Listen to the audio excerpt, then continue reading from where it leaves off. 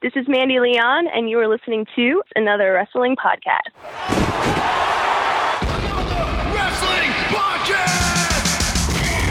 The cream of the crop! Nobody does it better. They make sure you and Booty, the best there is, the best there was, and the best there ever will be. It's time for Another Wrestling Podcast. We are taking over. Drink it in, man. Austin 316 says I just whipped your ass. And if you're not down with that, then he's got 2 words for ya. When we talk about the legends of the sport, there's only 2 in my book. AWB, Another Wrestling Podcast. Bada boom, realest guys in the room. How you doing?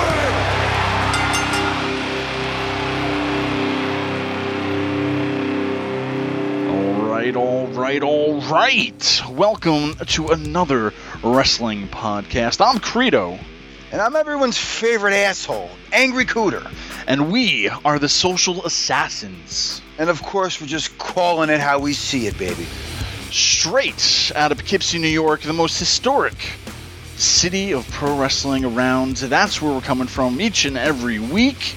At Another Wrestling Podcast. This is episode 138, Cooter. Are you ready? I'm still not fired. I said, are you ready? For another pay-per-view? Yeah, man, another That's exactly what we're happening tonight. We're going to be talking about Roadblock. It's basically become like every other episode of the show is a pay-per-view now. That's what's happened with this whole brand split year. But we're going to run it down as best and fast as we can without... You know, we know you got precious time out there, and you don't want to listen to an hour of talking about every other week about a pay-per-view. But regardless, also joining us today, like each and every week, we have an awesome guest. We have Kevin Kross joining us. He might have a deal coming up with Lucha Underground we're going to find out about, so stay tuned. If you don't know about Kevin Kross, you're going to know more about him in the next few minutes, so stay tuned for that one too. Each and every week, we talk about wrestling. We talk about some of the biggest topics in wrestling. That's what's great about true. That's what's great about our show compared to a lot of other shows, to where you can go listen to each and every show, whether it's an armbar or a leg drop cast or whatever these podcasts are called. They're talking about Raw, every freaking match that you watch. They're talking about SmackDown, NXT, Lucha Underground, Impact. I'm like, okay, we watch the shows, but it doesn't mean we have to talk about every match that happens. So, at the top of each show, we try to break it down to the biggest topics each week. And then we like to have a nice evergreen topic. So I think the one thing we haven't touched on in 2 years is psychology. Psychology in pro wrestling. We'll bring that up in a little bit. So stay tuned for that one. Once again, guys, girls, children of all ages, head on over to anotherwrestlingpodcast.com. You'll find all of our past shows, all of our links to social media, and beyond. All right, Credo, we got so much going on. Let's just get right into the week that was, shall we? All right, right off the top of the bat, Cooter, they announced this week, WWE, they're going to have a new tournament in January. In a few weeks, for the United Kingdom Championship. It's going to be on the network. What are your thoughts about this? We're going to have a UK Championship. There's a lot of questions to be had about this, but what are your initial thoughts about this? I see that it's a 16-man tournament. I absolutely have no idea on any of who these guys were.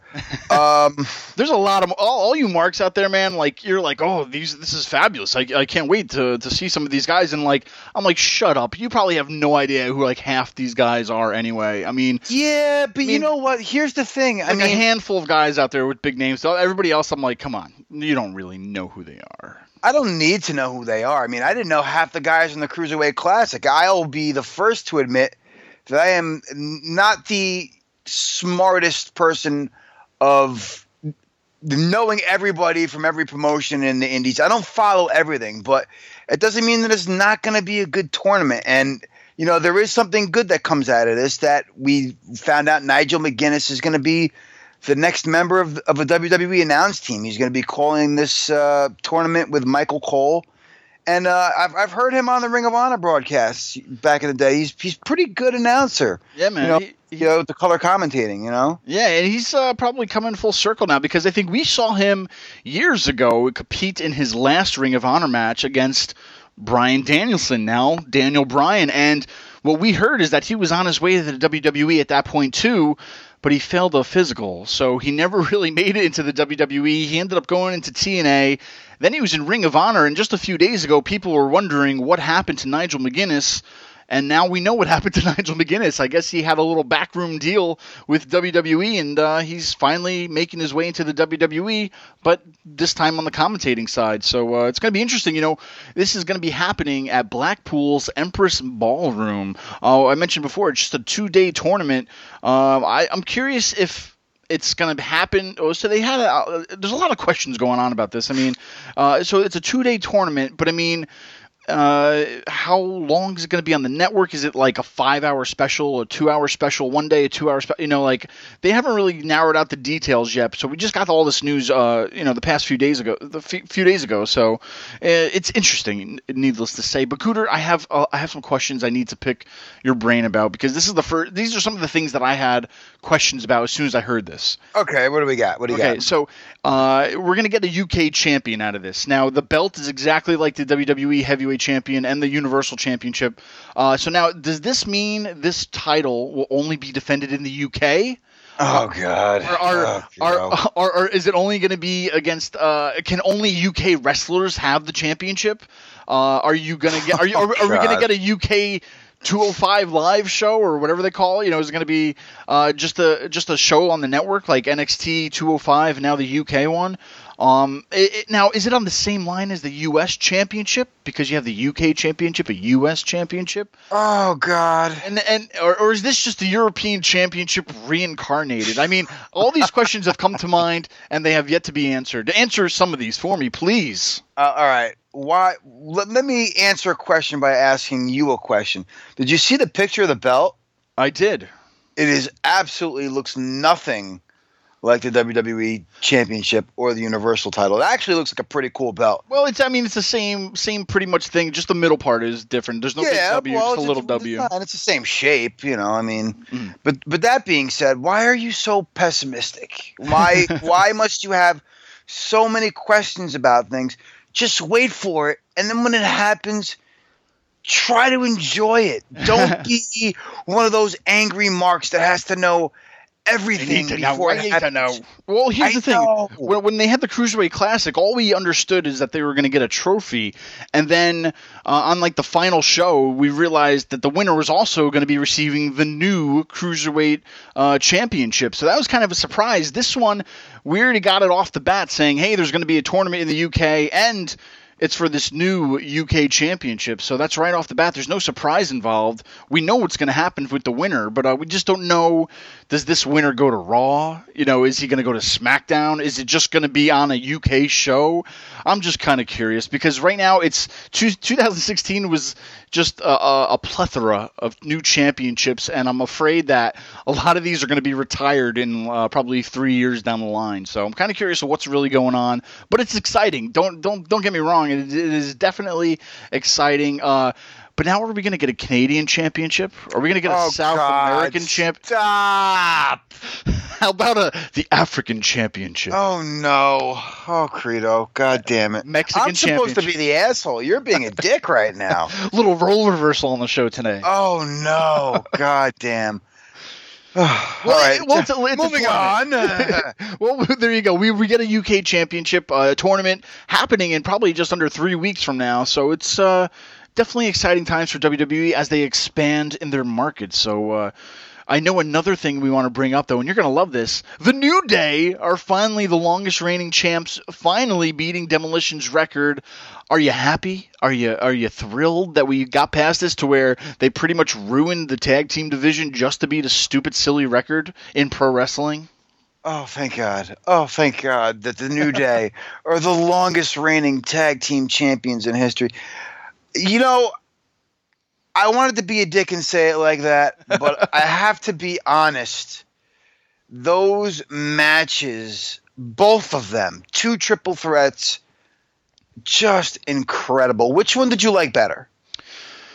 I liked the first match. I mean, I thought something was going to happen with the second match, so I didn't really have high hopes or just seeing what was going on. I was more invested in their first match because I was like, all right, is Vince gonna, pull the carpet out from everybody and just, screw them out of breaking this record? But, so I was more hyped into the first match. The second match, I was like, I don't know. But I think the first one I was definitely, I for a moment there, excuse me, when Cesaro just went ballistic, beat the piss out of everybody, and I was like, oh my God, he's actually going to do it. I mean, that match was incredible.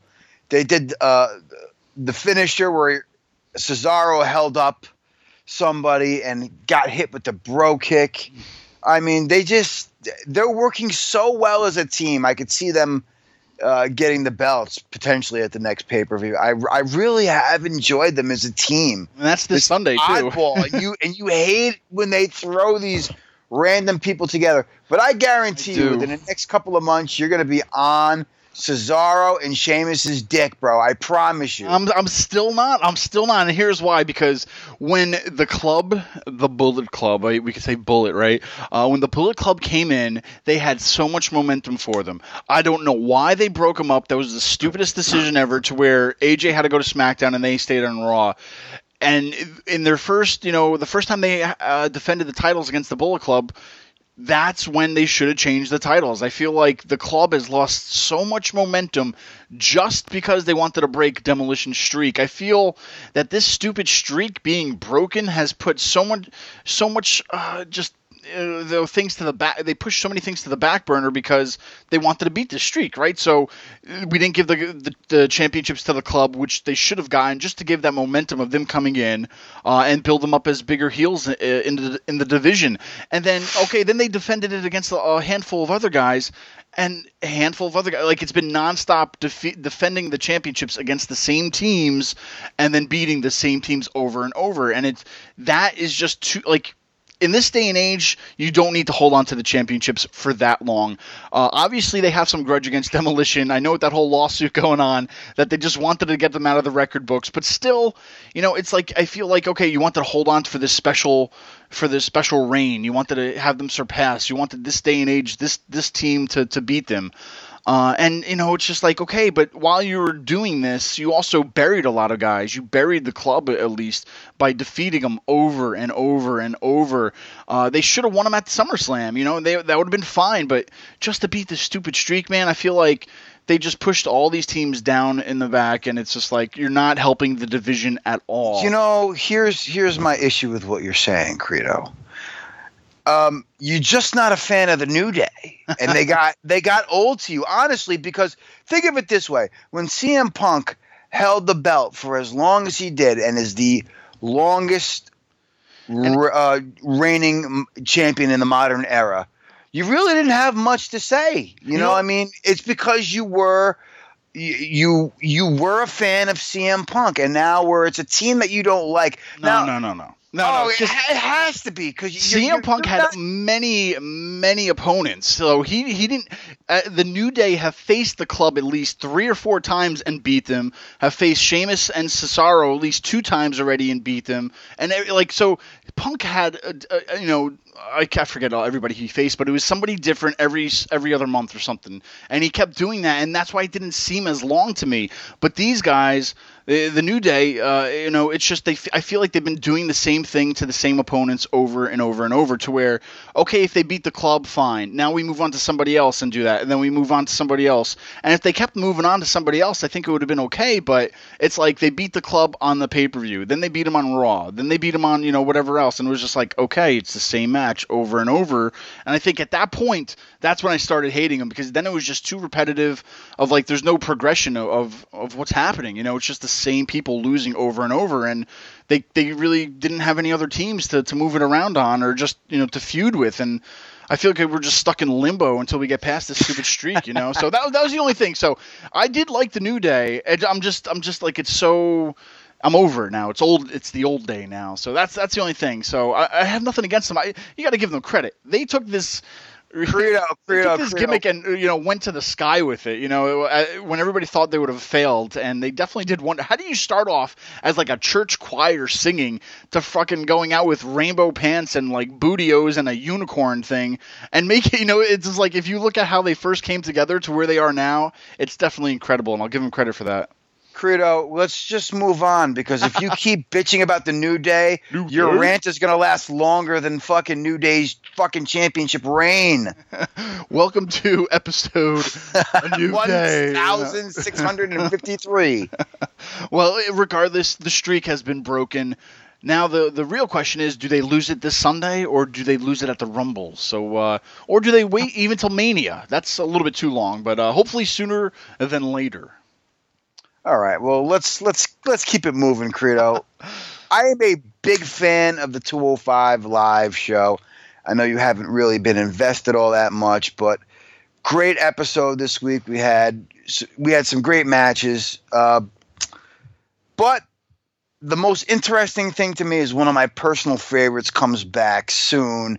Tajiri will be on the roster for 205 Live coming soon. I cannot wait for the Japanese buzzsaw. My God. But this show is really gaining heat. I mean, you had a great main event with Rich Swann and TJ Perkins. And, God, the Extraordinary Gentleman versus Drew Gulak. That was another classic mat wrestling match. Two great mat wrestlers in the ring. It's always one of my favorite things to watch, chain wrestling. Just the stuff that these two were pulling off, man. You really got to start watching. You got to get into this, man. Oh, yeah, trust me, I am. I'm just, man, there's like 3 hours of Raw, then 2 hours of SmackDown. Then it's like a lot to do each week. I'm stuck in a bubble of like the Disney Channel with my two girls, so I'm not like, I know. I'm in three different worlds going three different ways. But yeah, man, it's the universe of WWE is growing, and it's growing at a rapid pace that I've never seen before. So it's definitely exciting. Tajiri returning to the WWE, who'd have even said this? I would have never even thought about this 2 years ago. Like, no way. Why would they ever bring him back? There's no need. And, WWE has changed so much this year on, throwing out the old rules and just rewriting them this year to where guys like Tajiri can make a comeback. Guys like Brian Kendrick can make a comeback.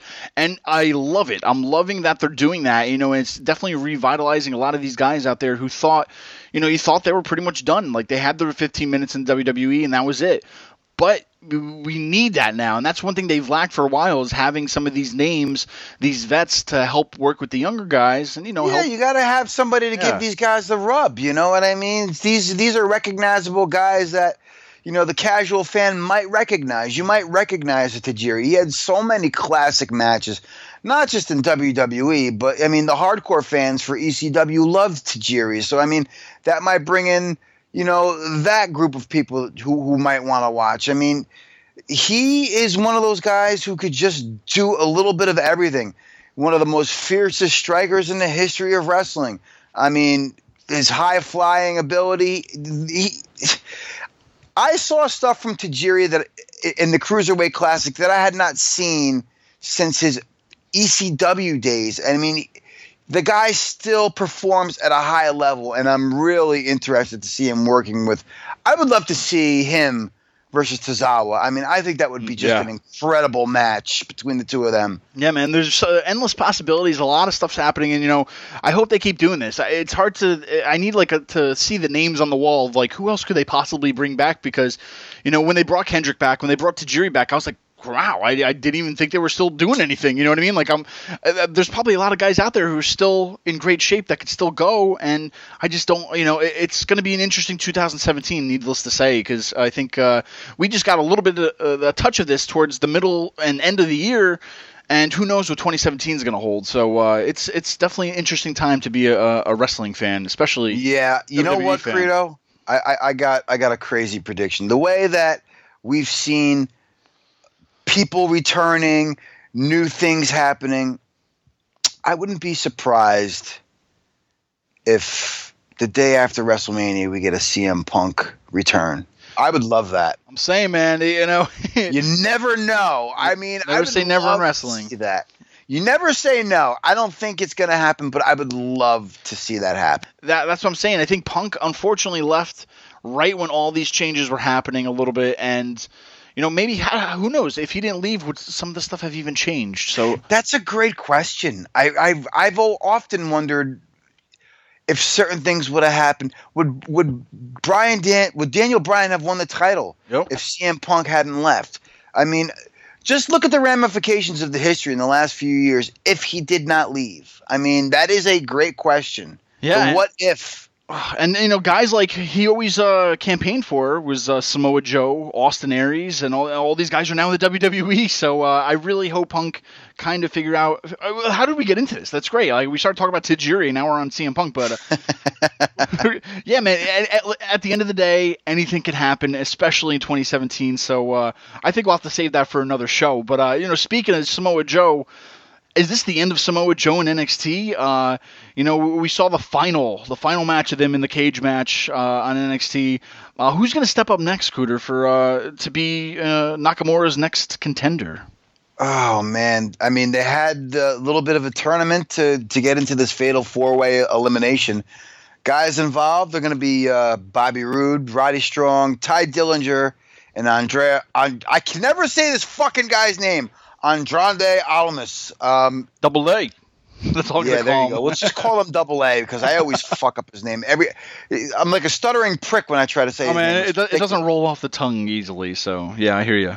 There's a lot of guys in here. I mean, with Nakamura having the belt, they're gonna have to give it. They always do the classic heel versus face. So it's either gonna be Bobby Roode or. Double A, because Roddy's just a great face, and Ty Dillinger is just so goddamn over. That would, and this is why we're gonna talk psychology later. Yeah. Those face-to-face competitions, I mean, as great as I think they are, they don't go so well with the fans. Just the crowd reactions don't go the way that maybe the matches want to be booked. Yeah, and here's the thing. I think I would love to see in 2017 them actually putting the NXT Championship on one of their upcoming guys. Don't get me wrong, because if you look back at some of the early NXT champions, you had Seth Rollins, okay? You also had Big E, who was an NXT champion. You also had Bo Dallas and Neville as NXT champions. And now where are those guys? They're like, well, not all of them, but, they're like mid-card guys. They're not, besides Seth Rollins or whatever, but... Yeah, but two of those guys you mentioned were indie darlings, too. I mean, Rollins was Tyler Black, and your boy Neville was Pac. So, I mean, these were guys who were big on the indies. Of course, but what I'm saying is they were not homegrown talent. No, yeah, but now, I mean, for the past few years, we've had We've had Kevin Steen, then we've had Finn Balor, and now we got, Nakamura and Samoa Joe. I mean, I haven't seen an NXT champion in the past, how long, a few years, that's been an actually, a homegrown talent. So a guy like Ty Dillinger, I would love to see get the championship. A guy, I think here's the thing. What I think is going to happen at the end of the day, it all depends on when they want Nakamura to move up. If they want him up by like after WrestleMania or whatnot, I would see somebody maybe like Bobby Roode getting it, and then having him be the champion to help build, some upcoming champions. But if they don't want to bring him up, then I would rather it not go to like a Bobby Roode or another, or Austin Aries or anything like that, and have him stick with, like a Ty Dillinger or Andrade. See, I'm not the only one. It's fucking, who'd have ever thought of that? How does Corey Graves say his name so easily? What the fuck, dude? What a horrible ring name. If you have like casual people just not even realizing how the hell to say your name, why would you even, anyway. But yeah. It's like a fucking throat virus or something. I don't know. There we go. It's called throat virus. But yeah, long story short, I think I would really love to see them build some of their own guys instead of just giving it to a TNA guy or, I mean, I understand giving it to like the established guys to help, build the brand a little bit, but I mean, it's built. You know what I mean? It's time to start making some champions down there besides guys who've been in the business for over 10 years. So that's what I'm hoping for. Put it on a homegrown guy, but these veteran superstars that we're getting from these other promotions, as good as they are, they need a little bit of polish. I mean, Samoa Joe has always been a great worker, but I think being in NXT helped build his character. Look what they're doing to a Bobby Roode. I mean, it's totally defined his legacy, if you will. I mean, he was doing shit in TNA, and it was just like they weren't using him right. They're finally using guys right, like Bobby Roode. Like, I hated Bobby Roode. I hated Beer Money. It was stupid. Like, and now he comes in like with this character. I'm like, holy crap! All he needed was that little bit of a push in WWE, and it's like, holy crap! I never realized the potential of this guy. You know. That's why they call it developmental. It's not just to develop your own talent. It's also to polish off, a well-oiled vet who just needs to knock some of the dust off. You know what I mean? I hear you. But yeah, man, it's going to be, like I said, I think we're going to have to do a good end-of-the-year show and talk about what's ahead in 2017. I think this will fit perfect into that. But yes, definitely. Did you see the video with Shad Gaspard, Brooklyn. Did you see this video where some guy pulled a gun at him in a convenience store or whatever? I guess the man, he threatened him with an airsoft gun, so it wasn't even a real gun. But he didn't know. I know, of course. I mean, yeah. A real gun. That's what's so great. Shad Gaspard is a bad motherfucker, dude. That is not somebody I would ever want to test because guy pulls a gun. I'm not granted. This was a little punk. I mean, he looked like a scrawny little nobody, like a punk little kid that I probably would have slapped the shit out of. But you know what? Even if a skinny little prick is pulling a pistol out on me or whatever, whether it looked real or not, I'm probably shitting my pants. So for him to just take this guy, take that gun out of his hand and slam his head into a door, throw him on the ground outside and pat him down for more weapons. Like, dude, we all know he had like a background in like bodyguarding. Don't get me wrong, but I mean, that's a real dude, man.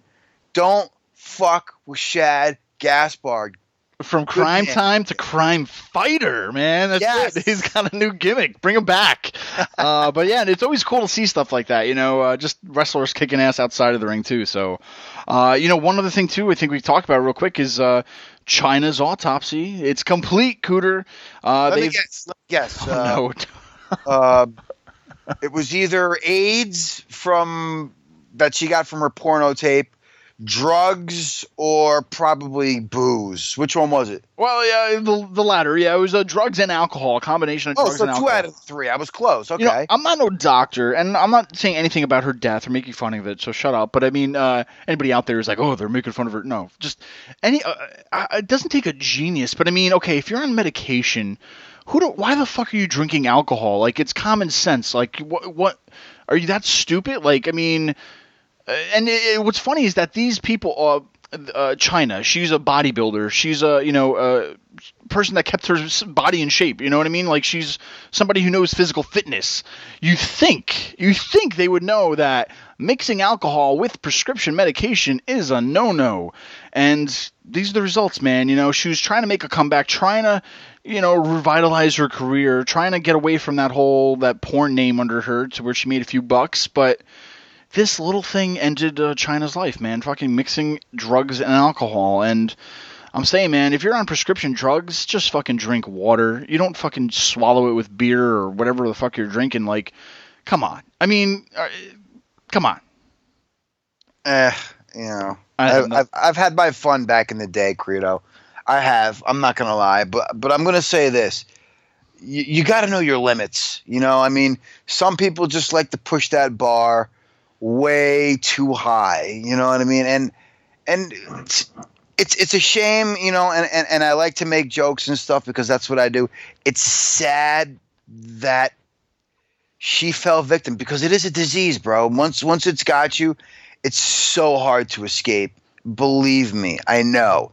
It's sad, but again, it's not just common sense, bro. It's demons, and sometimes they just don't let go. But Jesus, man, the stuff that shit can make you do is just utterly ridiculous. So, I mean, may she rest in peace, but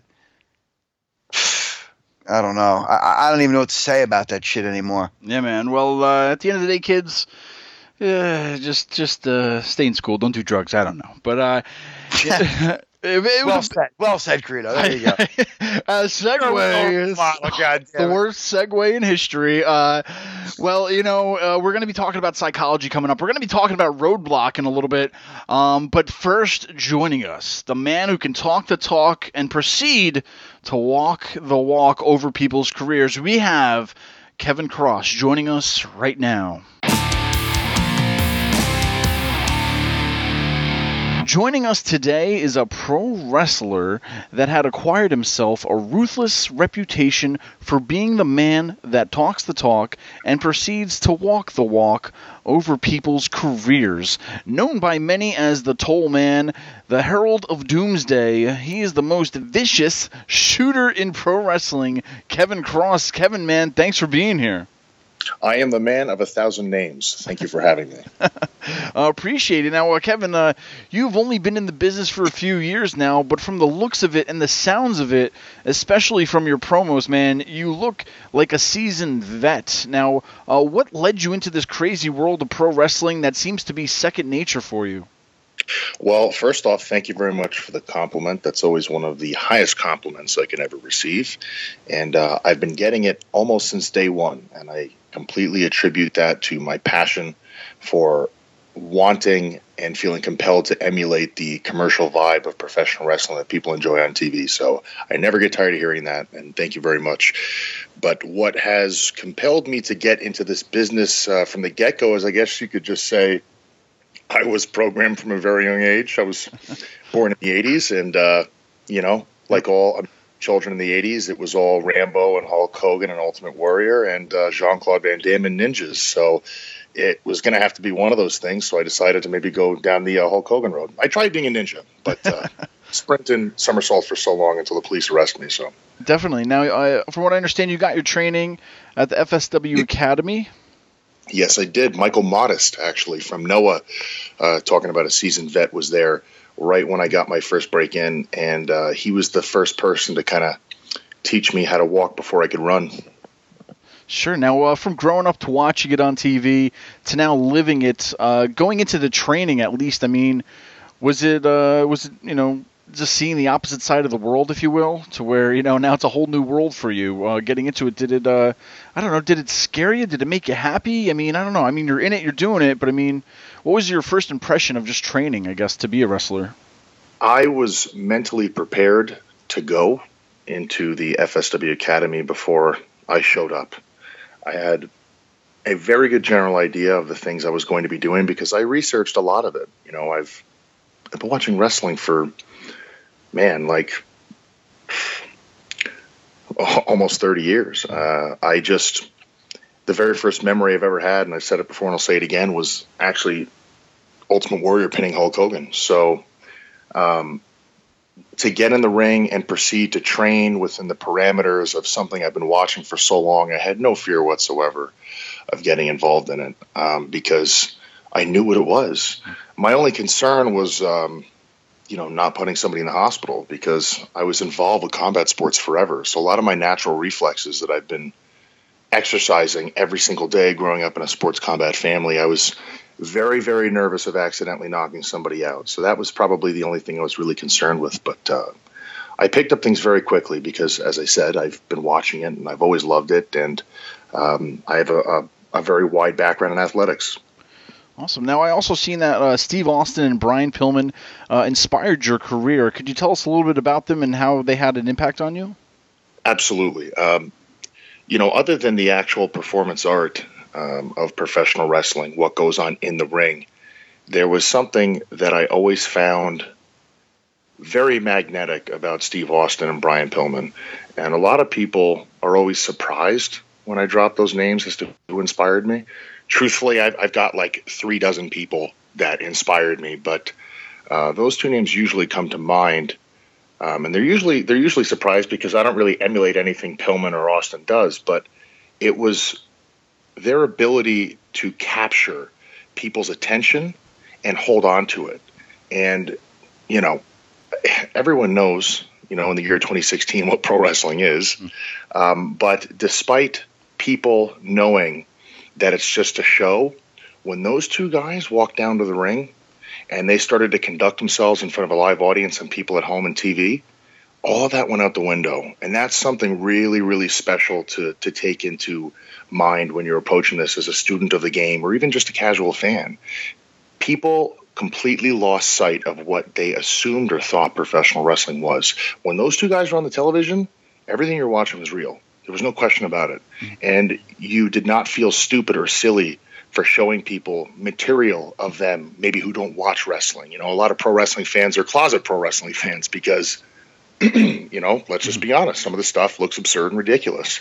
But Steve Austin and Brian Pillman, to me, personally, I've shown people their stuff as a joke and told them that it was real, and they believed it. And that's a powerful thing. So that I drew a lot of my inspiration from their ability to just suspend people in the belief they wanted to be suspended in. And I thought that was very important moving forward and everything I did to exercise that ability and learn how to do that. And you mentioned them being able to grab someone's attention and hold on to it. I think you have that down 100% because any promo that I've seen of yours, you do that. I mean, I could watch promos all day from wrestlers, and I mean, just your voice, your sound, your look, whatever you're doing, man, you have it. And recently, Taz held an open competition on promos for anybody to impress him. It was basically impress him in 45 seconds.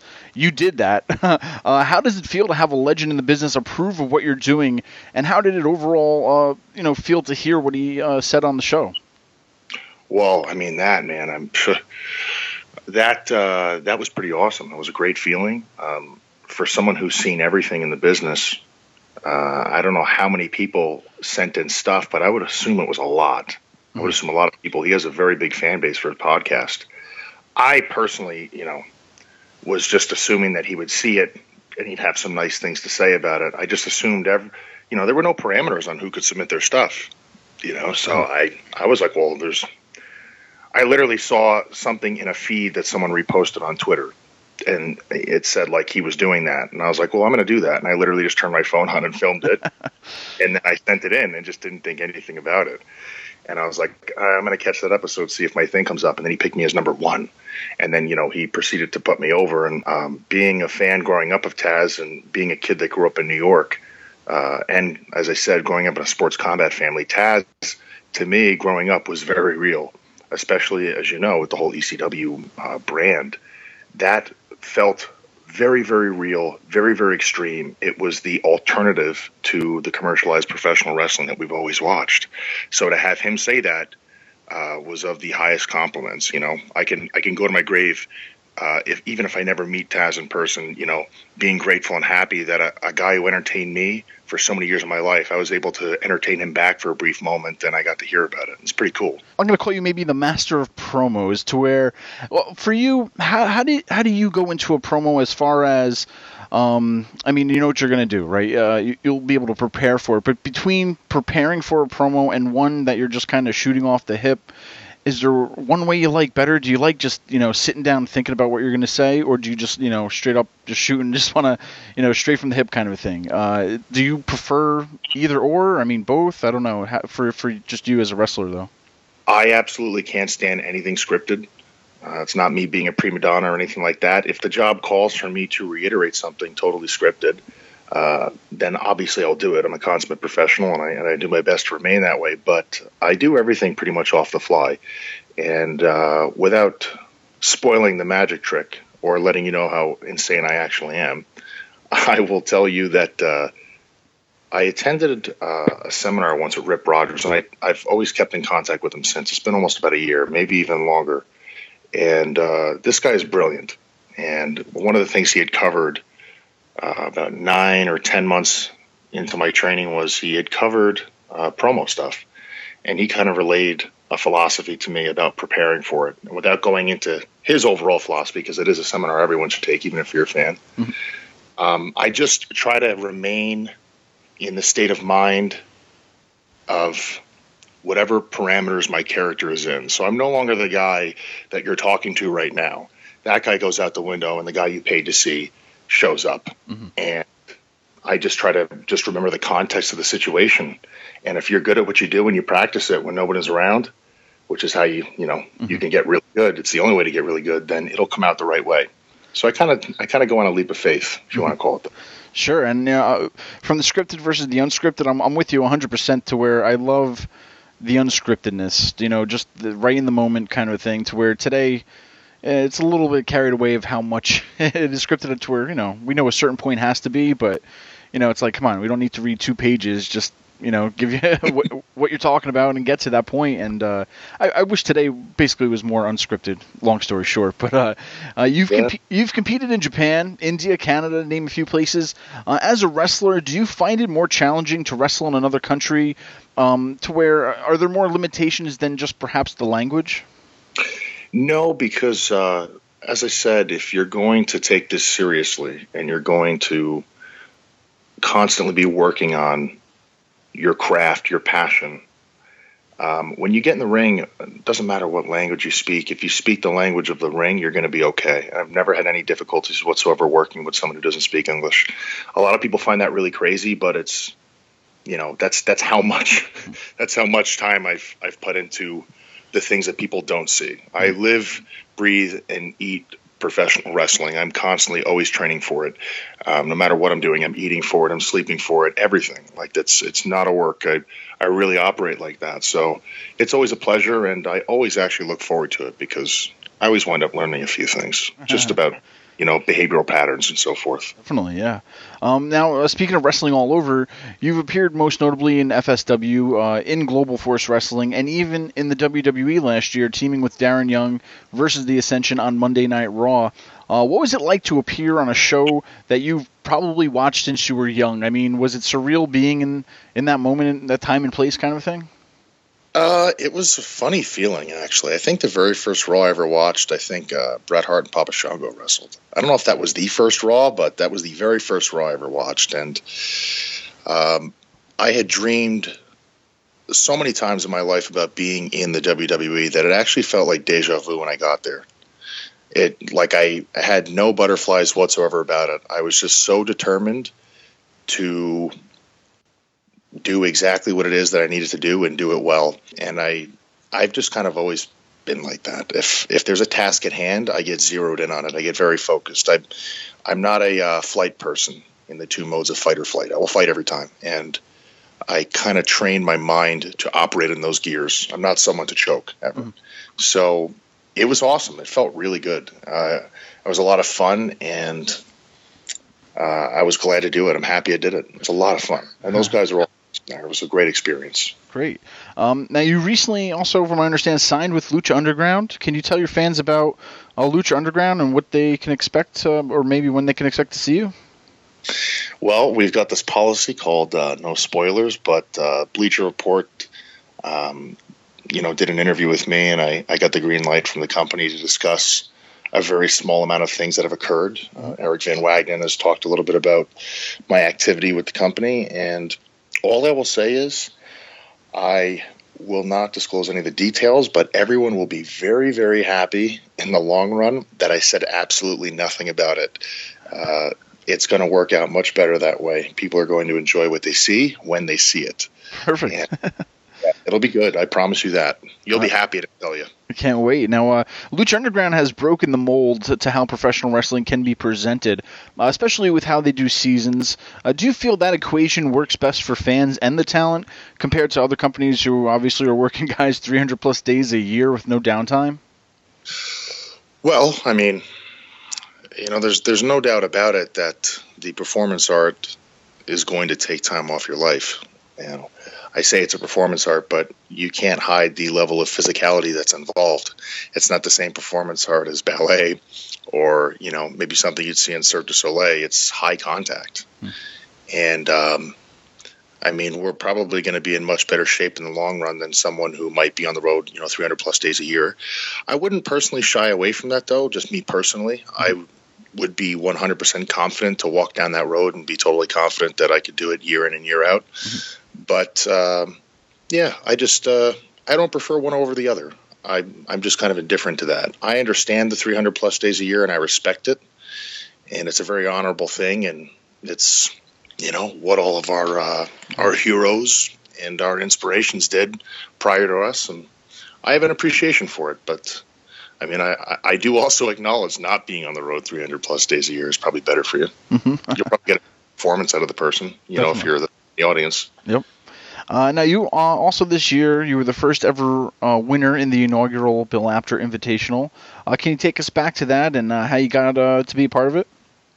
Yeah, Bill Apter and Charlie Hartman wound up reaching out to me at a certain point in time. They were both really impressed with my work, really impressed with the promos, and said that they were going to be launching this brand new thing in North Carolina.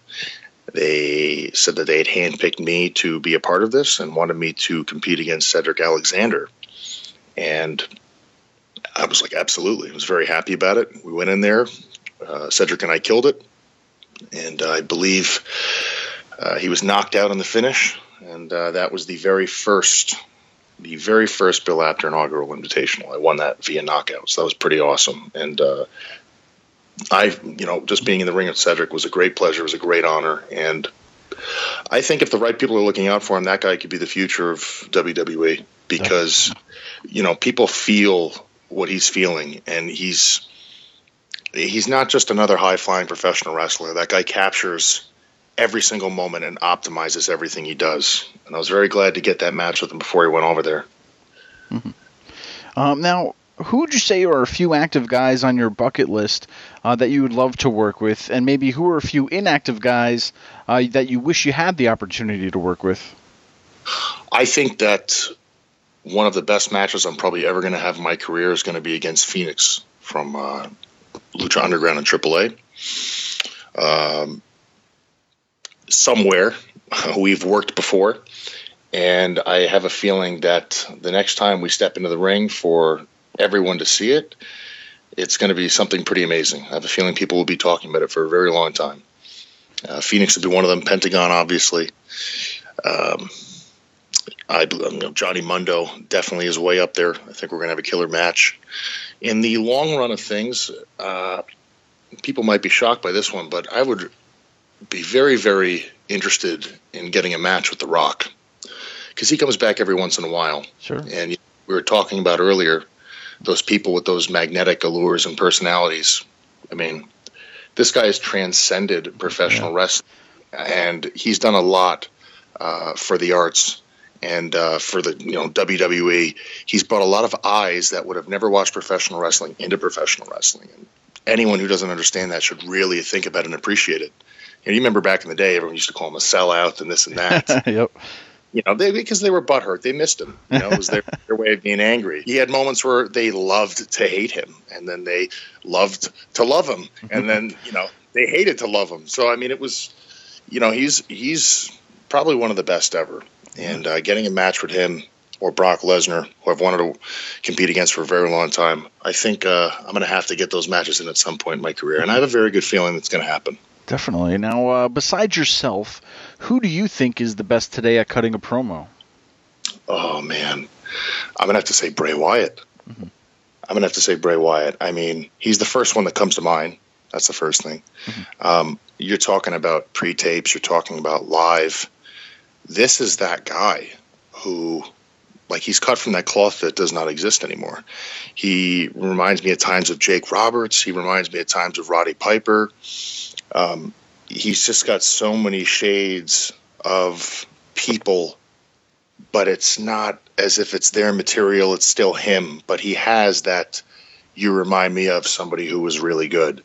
And all of the people that were really good were, people that you'll never forget about. They created timeless moments. And I feel like Bray Wyatt has created a lot of timeless moments in the WWE. And I think anywhere he goes, if he chooses not to stay with them or goes somewhere else, I think you're always going to get that out of him.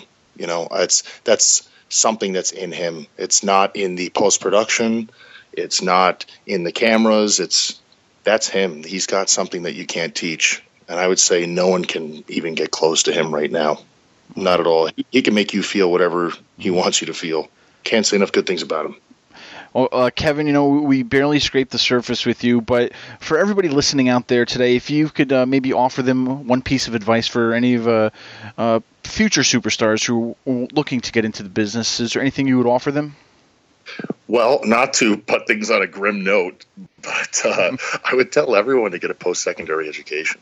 And that might sound kind of crazy, but in the grand scheme of things, it's high contact physicality, and if, God forbid, you get hurt in the ring, you might get hurt in training, and if it is your source of income and your only revenue and you get injured, now you have no source of income or revenue. So it's always good to have something that you can fall back on immediately, and not like you're having to go around passing out resumes. It's always noble, and it's always nice to see enthusiastic young people trying to get into the business, but it's just not wise to put all your eggs in one basket. Even a professional NFL or NBA player will be able to tell you that. Baseball as well. Hockey. I mean, if things go sideways and you got nobody to depend on, you got to depend on yourself. So I would tell them that first. And secondly, make sure that this is something that you love. Because if you don't love it, it's going to be tough because it does not love you back. Definitely. Well, Kevin, man, we wish you nothing but the best. But before heading on out, where can the fans keep up with you on social media? Social media would be Twitter. Killer Kross is the handle across the world. On Instagram, Kross is going to kill you because I may actually. And Facebook, there's 2 pages. It's a fan page, Killer Kross. Facebook page where you can contact me directly, Kevin Kross. And as well, I have a T-shirt store up on ProWrestlingTees.com. Help spread the word because they do not want you to know about me. Well, Kevin, we thank you so much today, and we wish you nothing but the best in your future. Thank you very much. I'm going to be on your TV soon terrorizing you and your family, so make sure you tell all your friends about me. All right, once again, thanks to Kevin Kross. Hopefully we'll see what's in store for him in the next coming months with possibly Lucha Underground. We'll see what happens. But, he is one of the prime examples of in-ring psychology, a man who can talk, a man who can walk in the ring. Cooter, we haven't talked about much any in-ring psychology. And don't get us wrong, we're fans. We're not pro wrestlers. So obviously we're trying to pretend here like we know what's happening, but I think as the fans' perspective of how we feel about in-ring psychology and just the psychology of the sport, I think would be a good addition to the show. So Cooter, as fans, how important is it for it to look to us as real as possible? Because let's face it, we all know what pro wrestling is. We all know how it works without beating around the bush. Tell me, Cooter, when you're watching pro wrestling, I mean, how is this psychology important to you as the viewer?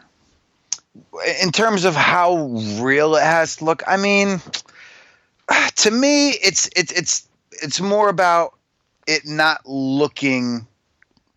What's the word I want to use here? Like Hulk Cabana matches, or I know the comedy's a big part of it. So yeah, at the same time, you want to watch these matches and come across it as wow, is this really happening kind of thing? Like, listen, if I want to see a fight, I'm gonna watch a fight. But when I want to see a wrestling match, I want to see two guys or two teams or whatever the match is tell a good story, and that's to me what is most important. I mean, is how these guys react to each other in the ring, how they react to the crowd. Sometimes you got to call an audible. I mean, it's ridiculous. I mean, I'll give you an example. You have Rock versus Hogan at WrestleMania 18, right? And Rock is supposed to be the face because Hogan is in the big bad NWO trying to take over the WWE now.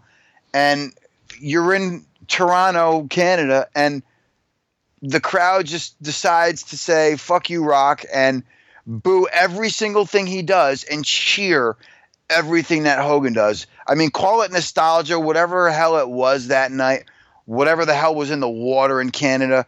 I mean, that was one of the most spectacular things I've ever seen. And you know what? They kind of had to go with it.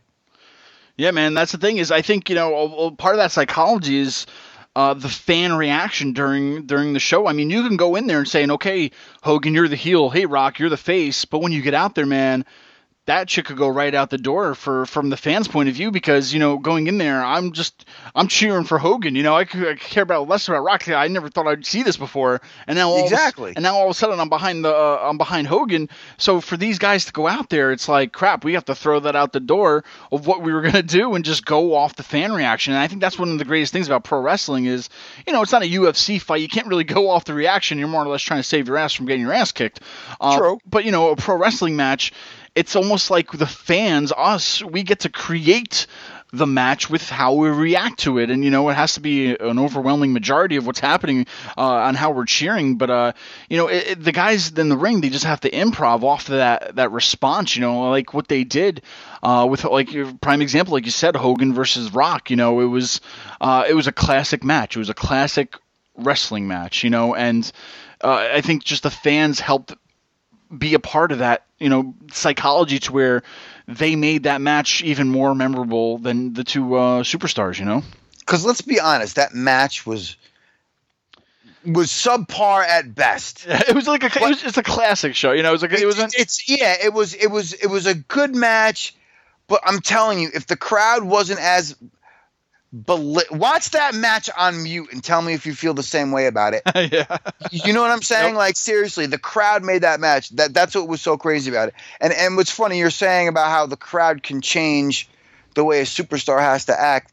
Everybody except Roman Reigns, because every time he steps out, and he's supposed to be like the new face of Raw and this and that and all this bullshit, but every time I see him walk out, he gets more booze than John Cena in New York City. That's one of the things where it's funny to me, because out of pro wrestling, I feel like if you're in the business or as the promoter or whatnot, all you have to do is listen to the fans. They're booing him, fuck, make him a heel. They're cheering him, fuck, making him a face. Like, you have like the easiest job. Like, the fans are telling you who they kind of want this guy to be.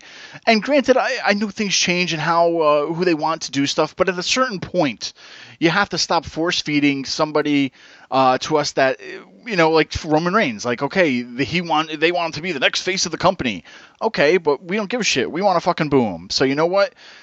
Turn him heel, just make him. I think if you turn him heel, you'll finally get the reaction of us cheering for him. Like, you know what it is? That's our receipt from the WWE, because we screwed them out of, getting a belt on Batista, because it had to be Daniel Bryan, and we got what we wanted. Yep. And this is their way of saying, fuck you, we gave you Daniel Bryan until he got hurt. So now you have to deal with this guy. And I'm like, all right, whatever. I don't really have a problem with Roman as a wrestler. I just don't identify with the character. Yep. And I feel bad for a guy like him, because he is a very big dude, very intimidating. He's got a good look. He's a decent worker. But, it's Bizarro Land WrestleMania season, Credo. Let me ask you this. Should the day ever happen where it's John Cena, who gets booed every WrestleMania, right, versus Roman Reigns in WrestleMania, God forbid that match ever happens, who gets booed and who gets cheered? Cena comes out to the boos, and Cena sucks. Let's go Cena.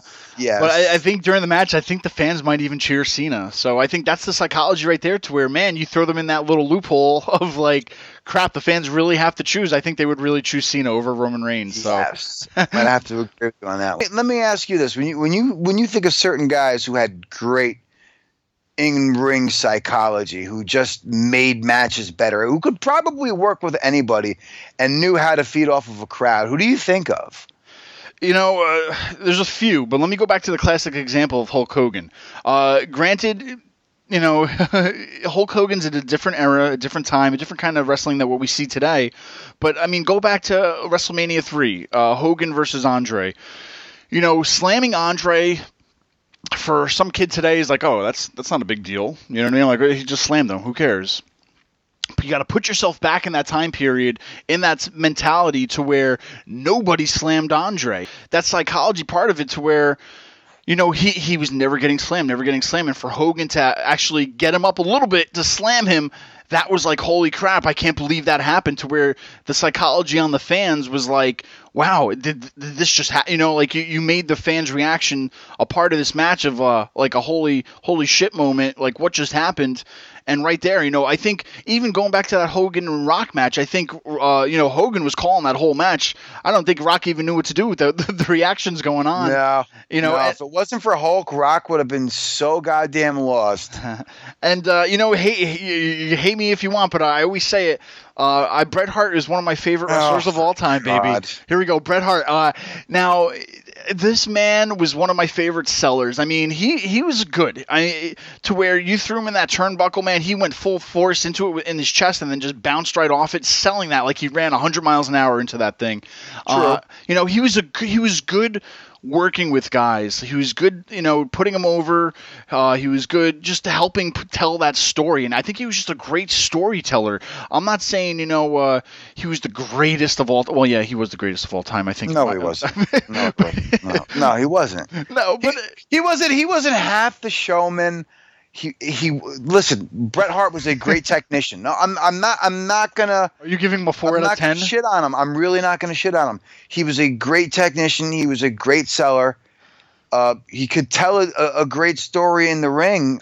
But I mean, if you want to compare him to a Shawn Michaels, and dude, there is no comparison. Well, of course. But here, I'll tell you one thing. Out of Bret Hart's whole career and psychology part of it too, to tie this all together, Bret, I don't think was good as a face. I think his best times were when he, had the New Hart Foundation and he was going against Shawn Michaels, feuding as a heel. I think Bret Hart as a heel, pro-Canadian, was probably some of his best stuff. Oh, yeah, because, there's no question about it. It was just the face Hitman was like, it was okay. But when he was heated and, just showing, the love of his country and all this other stuff and just hated America, man, he was golden on that. But you got to remember, too, when he started out with the Hart Foundation with Jim and the Anvil Neidhart as a tag team, they were heels. Yeah, but totally not like what we were seeing during the Attitude Era. No, of course not. But that was everybody was just dialed up 10 notches then. Here's this too. Now with psychology, different kinds of things happen in the ring.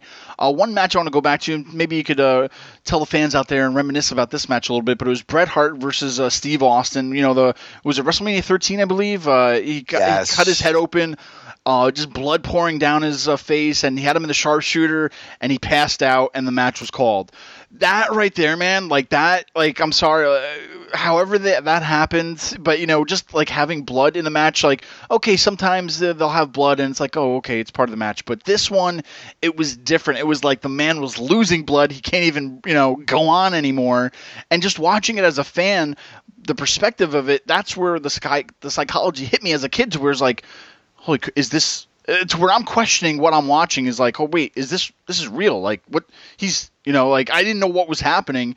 And for them to do that to where us as fans are questioning these things, that's when I love pro wrestling the best, because I'm like, oh, it's fake. Oh, they're doing this. Oh, he just, no, like he's bleeding. It's dripping down his face, going into his mouth, and he passes out from it, to where just that little moment, that match itself, I was like, oh, crap, this is the shit I love seeing.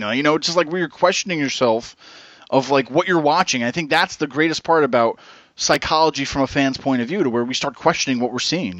Yeah, that's the thing. People love to wrestle to reminisce about big major moments like that. Me, on the other hand, like, as great as that moment is, I really appreciate the small things that certain people did, like.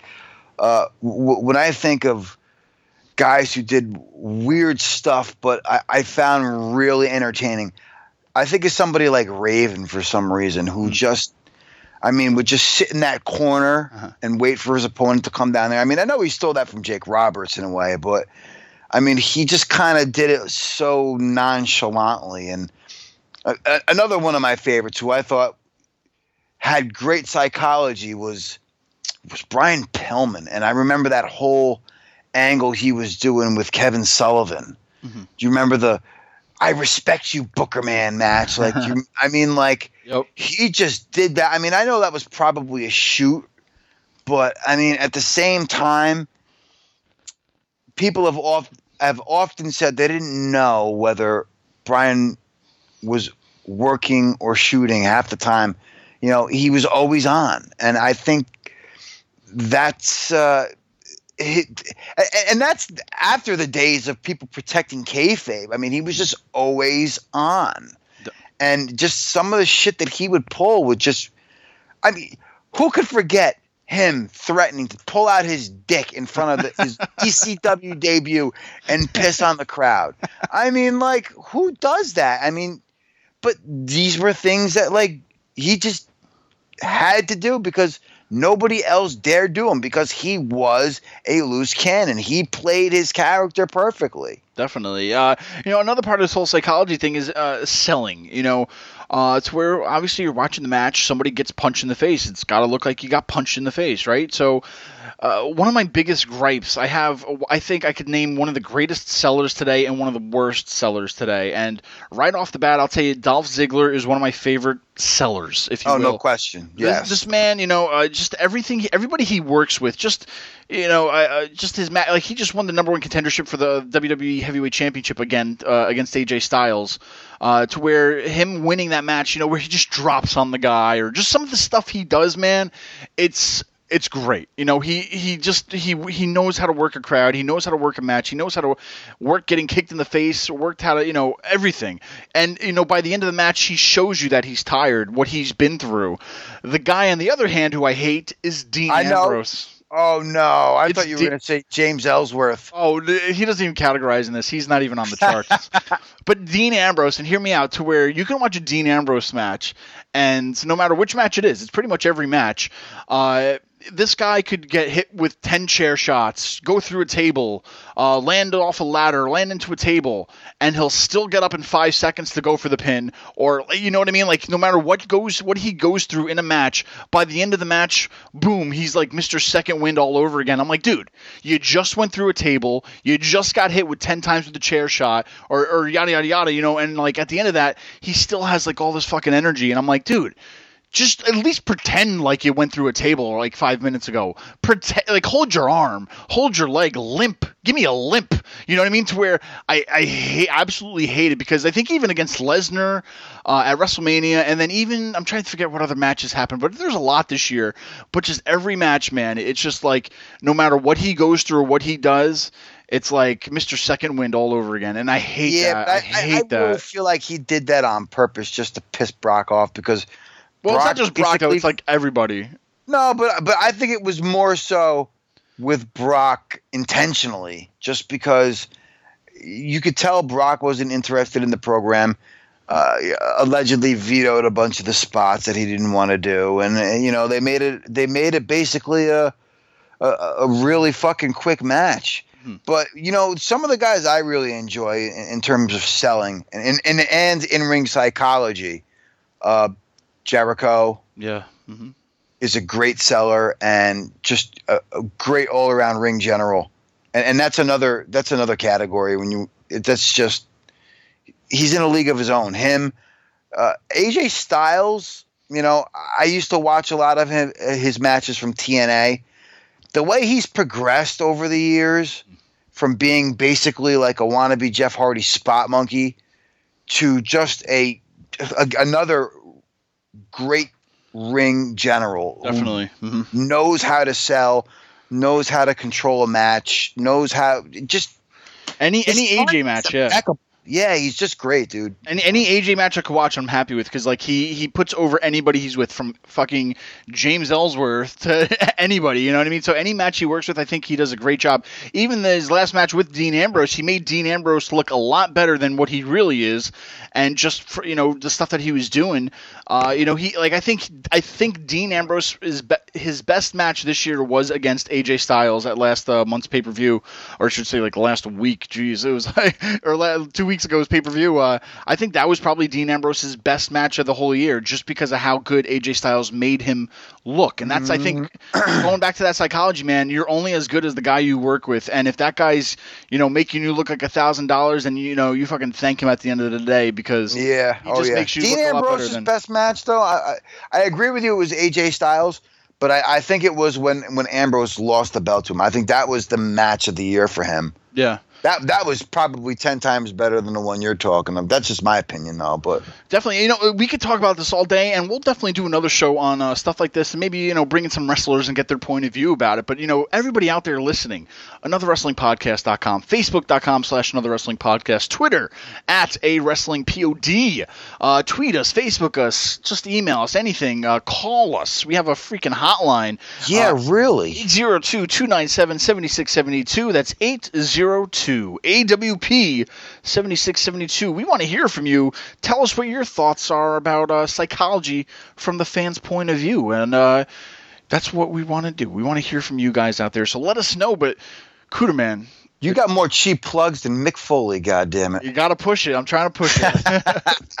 But, it's another pay-per-view this weekend. Eddie?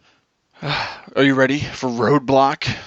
Yeah, right. It's almost turning into a cock block, because if you tell your significant other how many pay-per-views you're watching, you're totally not getting laid. I mean, every other week, there's another pay-per-view on, baby. I gotta watch it. There's another pay-per-view. There's another pay-per-view. Yeah, you're gonna be another hand job for you. It's where yourself, man. That's right. Oh, but that pussy's getting locked up for a little while. Sorry, guys. From Roadblock to Cockblock. Cooter, let's start from the bottom of the pay-per-view and work our way to the main event. It's like your hand is going to do to your cock. Yes, we get it. All right. The kickoff begins with Rusev versus Big Cass. The stuff they've been doing on Raw the past 2 weeks, it's kind of Attitude Era-esque, where he's going to a hotel, taking his clothes off, Lana's ready for him, then he gets his ass kicked.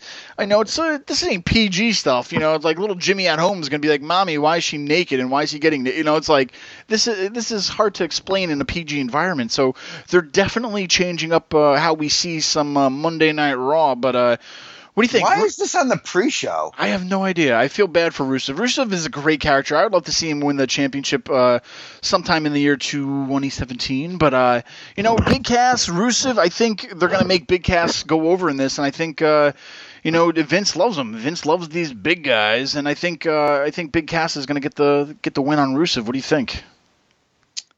No. I think Rusev takes this. I really do. I think they want to. I think they need to build Rusev up a little bit more. I mean, he's made so much progress, especially on the mic. He's always been pretty good in the ring, and he's gotten so much better over the years. But where he really excels now, he's not the greatest mic worker, but he uses that to his advantage. That's why he's so good. Does that make sense? Yeah. It's like he was bad on the mic before, but now it's like, all right, Rusev is bad on the mic, but it's good bad, if that makes sense. I don't know. I think he's somebody who needs to get a little bit of a push. There's plenty of time for Big Cass, because why waste a victory for on Big Cass if he's just going to be in a team with fucking Enzo? It don't make no goddamn sense to me. That's true. I was actually worried too, because I was actually like, crap, they're doing this whole breakup thing again. They just got married. They just put this over. And I kind of like how they teased everybody, and it was like, they continued it. So it's definitely getting a little bit interesting. I definitely want to see Rusev continue and hopefully start main eventing with some gold around his waist. But needless to say, we'll see what happens, right? But there's going to be a triple threat now match for the WWE Cruiserweight Championship. TJ Perkins versus the Brian Kendrick versus Rich Swann. Now, Cooter, in the past 2 months or something like that, all three of these guys have been the Cruiserweight Champion. Tell me, who's coming out the winner in this, and who's going to be the real Cruiserweight Champion headed into 2017? I actually feel really bad for TJ Perkins. I don't know why. He won the Classic, he became the champion, and he just did not really connect with the fans when that division started. But he seems to be getting cheered a little bit more, especially on this week's version of 205 Live. So maybe the crowd seemed to stay a little bit more for it. I don't know, because I think the first episode they said, or first maybe second two, half the crowd was leaving after SmackDown. So I mean, I think maybe more people are sticking around to watch it, and maybe he's getting cheered a little bit. Brian Kendrick is just so great. And Rich Swann is incredible. I have no idea, but if I had to pick one, because I feel bad for him, I think T.J. Perkins needs to take this belt back and help get some new guys in the title picture. I'd love to see him and Cedric Alexander. All right, it's been crazy because from the women's championship to the cruiserweight championship, these things have been flying back and forth like hotcakes. Even the NXT championship, and it's I'm like, why does it just keep going back and forth so much? And maybe they just haven't found the guy they really want to keep it. But Rich Swann, I think the fans love him. He has a lot of energy, and I don't know. I don't see switching the cruiserweight championship yet again is really going to help anybody. That's true. Maybe at least until the Rumble or the next big pay-per-view. But I mean, this is the end of the year. It's the last pay-per-view of the year for them. I say just let Rich Swann keep it, and then you could still have Brian Kendrick and T.J. Perkins feud some more. You can see what they're doing here, Credo. Though I mean, you could see that we're building a new division, so we have to have a top crop here. We have to build it up. So, when these guys who are kind of on the bottom end make their way up, they have credible people to face to move up the card themselves. So, I mean, we said this about the women's title too. We figured that it would probably bounce around a little bit. But, I mean, Charlotte held it for so goddamn long before she finally lost it. Yeah. But it looks like they're going a different route with this one because there's just so many people that people don't recognize, so they're going to build a few guys up. All right. Now we have a 10-minute time limit match. 10 minutes, Cooter. Oh, my God. Braun Strowman versus, we have no idea what to do with Sami Zayn. He's been jobbing for weeks now. No direction, nothing happening. Braun Strowman's been that monster defeating all these jobbers here and there and whatnot.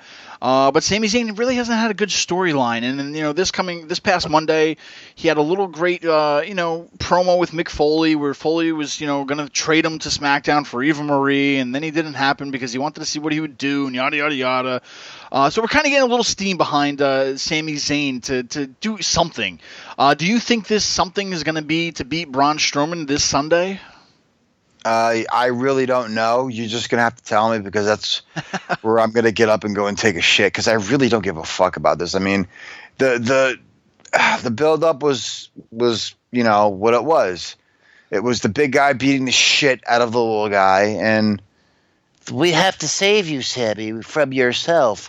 Fuck you. Put him up against...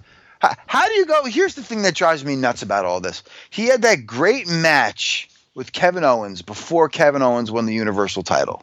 And then you forget about him. Yep. And you're not going to put him up against Braun Strowman. I'll give you a title opportunity before I put you up against Braun Strowman. Well, guess what?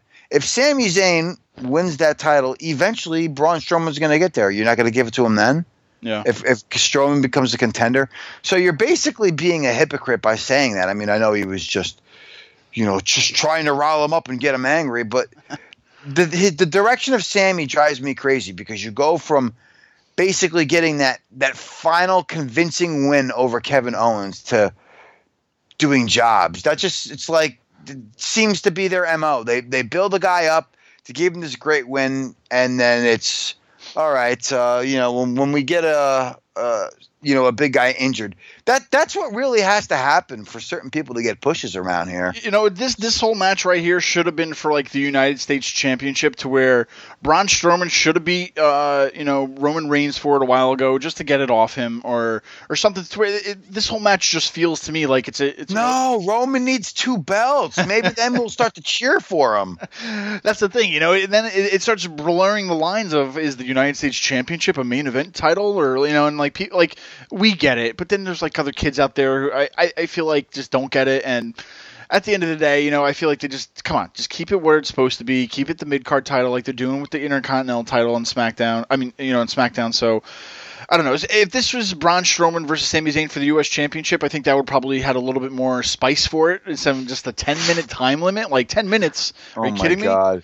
A 10-minute time limit. Yeah, so I don't know. I think Sami Zayn needs it. I think they need to start getting some momentum behind him for something, but I don't know. Poor anybody watching this match, I guess. It's damned if you do, damned if you don't. Poor Braun, poor Sami, whatever. All right, next on the list, Credo. I got this one. You ready? Okay, I'm ready. We got the CrossFit Jesus versus Sparkle Crotch. Seth Rollins versus Chris Jericho, baby. Yeah, that's what I meant. I'm sorry. This is a good match. I think this is almost Royal Rumble-esque, almost WrestleMania-esque kind of a match, but it's interesting. I mean, you got one of the greatest wrestlers of all time, Chris Jericho versus Seth Rollins. What are we fighting for, Cooter? We're just fighting for what? Just to one-up the other guy? Is there really anything else? This is Seth Rollins' road to Triple H, and to get to Triple H, he has to get through Kevin Owens. But to get through Kevin Owens, he's got to go through Chris Jericho. That's what he said in that little promo. I mean, this was a great build. I mean, it's nice to see. It's nice to see a match get built up in a great way. That's not for the title. Yep. Do you think that's because that's another rarity on WWE TV? I mean, look at this bullshit on this card that doesn't involve. Well, most of these matches are title matches. Yeah. With the exception of the 10-minute title match and Rollins, really. I mean, you got tag titles, you got the Universal title. That's right. Now, do you think we're going to see Triple H maybe show his face at this one or no? Oh, God, we're not going to see Triple H till the Rumble. And I think Triple H causes Seth Rollins to get eliminated from the Rumble, and that's going to be how you get him at WrestleMania. All right. But yeah, I mean, I think this is just going to be just another classic match. I think both these guys are great. Chris Jericho's still great in this day and age, even though, doesn't have quite all the gas in his tank still, but, he's still one of the greats. I'm hoping for a Seth Rollins win. I think we're going to get out of this, but I want a Jericho win. I want Chris Jericho to win this. I really do. I love Chris Jericho lately. All right, guys. Well, I wasn't done talking about the match, Credo. Do you know what happens when you don't let me finish what I was saying? Oh, no. You just made the list! The list of Angry Cooter. That's right. All right. Well, we're almost through this pay-per-view. What are we going to have next? We're going to have the Raw Tag Team title match. Cesaro and Sheamus versus The New Day. Let's get right to the point. The New Day continues their streak. That's all that's going to happen. I don't think it's going to change at Roadblock. I don't know. Here's the thing. I feel like it's too soon after their win. Cesaro and Sheamus have come so close so many times. And let me explain this to you. I think they've figured out that third person around the ring has cost them. So they're going to have to either get some backup or they're going to have to take that third person out, like with a chair. Just like you could go out there and beat the shit out of somebody's manager with a chair. That won't cause a DQ, right? Just cripple whatever one of those three idiots are not in the ring, cripple him, destroy him, and then you can have that nice regular tag match, because they just always seem to fucking use that third person to their advantage somehow, some way. So I think they'll figure that out, and I have a feeling, look, it was just to get Demolition off the books. Well, I'll tell you what. The only thing I see happening in this match that would really justify a win for Cesaro and Sheamus would be Demolition interfering in the match and costing New Day their tag team championship. That's all. I think too much. Yeah, I don't think we have a big. I don't think we have a wheelchair big enough to get fucking smashed down the ring. Here comes the axe and here comes the smash, rolling down the ramp. Whatever. But yeah, well, I'm kind of curious. Once again, I think it's too early, especially coming off the win on Monday, beating two teams in one night, just to lose it, a few days later. But anything can happen. Now, Kuderman, we're almost there. We're almost at the main event.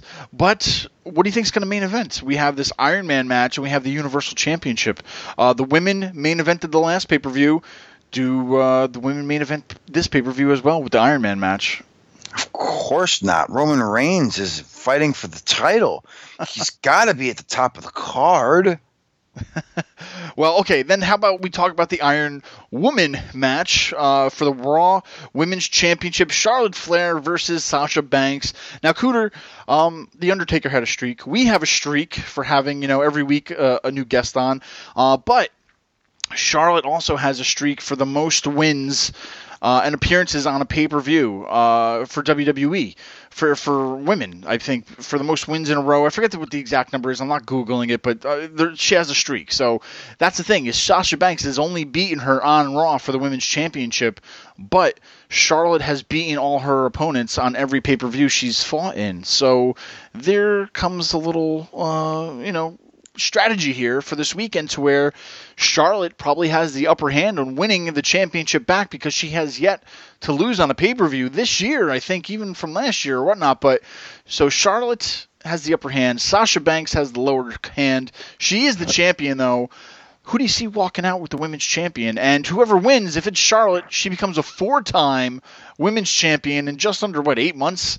And, yeah, I don't know. Could we have a 4-time champion, or are we going to stick with the three-time champion, Sasha Banks? Listen, Sasha's walking out with the belts, and it's very unfortunate. It really is, Credo. I don't know. Sasha Banks is a very talented worker. I mean, she is the total package. But Charlotte Flair is just in a league of her own. She really is. There's no comparison. Charlotte has had amazing matches with everybody she's worked with. Has Sasha Banks had that? Can she say the same thing? I really don't feel like she can. That's really how I feel. If you put Charlotte Flair up against the broomstick, you're going to get a fucking 4-star match. Uh-huh. It's just how it is. I mean, I want to see a Charlotte versus a Bayley for the title. That's something we've never seen. I don't want to see, Bayley versus Sasha Banks for the title. Let's throw Nia Jax in the mix. Let's make her relevant, because she was the beast that they had for their team in Survivor Series. And now where the fuck has she been since she was so dominant in Survivor Series? Nowhere. Yeah. Tell me why that makes sense. Let's start booking this division like it's an actual division, not just a title match. Yeah, there's more than 2 people, and you prove that, and you built those people up in Survivor Series. Let's get them in the mix. It's just, we've seen Bayley versus Sasha. I mean, we've seen Bayley versus Charlotte, but not in a feud where it was for a title. You know what I mean? Like, I want to see some different things, because I'd love to see a Nia Jax versus Sasha Banks. We don't need a title for that. You can have Bayley versus Charlotte, and you already teased the Nia Jax versus fucking Sasha Banks. Don't need a belt for it. We just don't. Yeah, I'll tell you what, at the end of this match, after the 30-minute Iron Woman match happens, I think they need to move on from each other. Whoever wins, if Sasha retains or Charlotte regains, they need a new contender, and whoever loses needs to start with somebody else, start from the bottom. Well, that's what they said. There is no rematch clause after this match. That's what they said. Okay, that makes me more excited. That's the best I've heard. Like, seriously, when I was like, oh, wow, Charlotte versus Sasha Banks and another gimmick match, I'm like, okay, my penis went flaccid. But when they said no rematch clause after this, Like, dude, you could hang wet towels for my shit. It was so good. It was fucking fantastic. Well, there you go, ladies and gentlemen. Hey, man, I think that's what's going to sell the show this weekend about Cooter's the finale. What will happen? Hanging wet towels. Would you rather see that or another Charlotte versus Sasha Banks? You be the judge.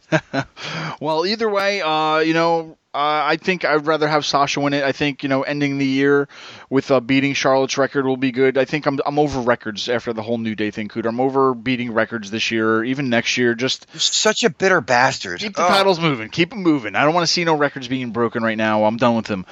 So, yeah, all right, we'll see what happens. Now that leads us to the Universal Championship. Roman Reigns, your United States champion, versus Kevin Owens, your Universal champion. Could Roman Reigns walk out with 2 championships since, Seth Rollins just did it, a year ago? Or will Kevin Owens retain? That's right. Everybody wants to be Ultimate Warrior from WrestleMania 6. I mean, really.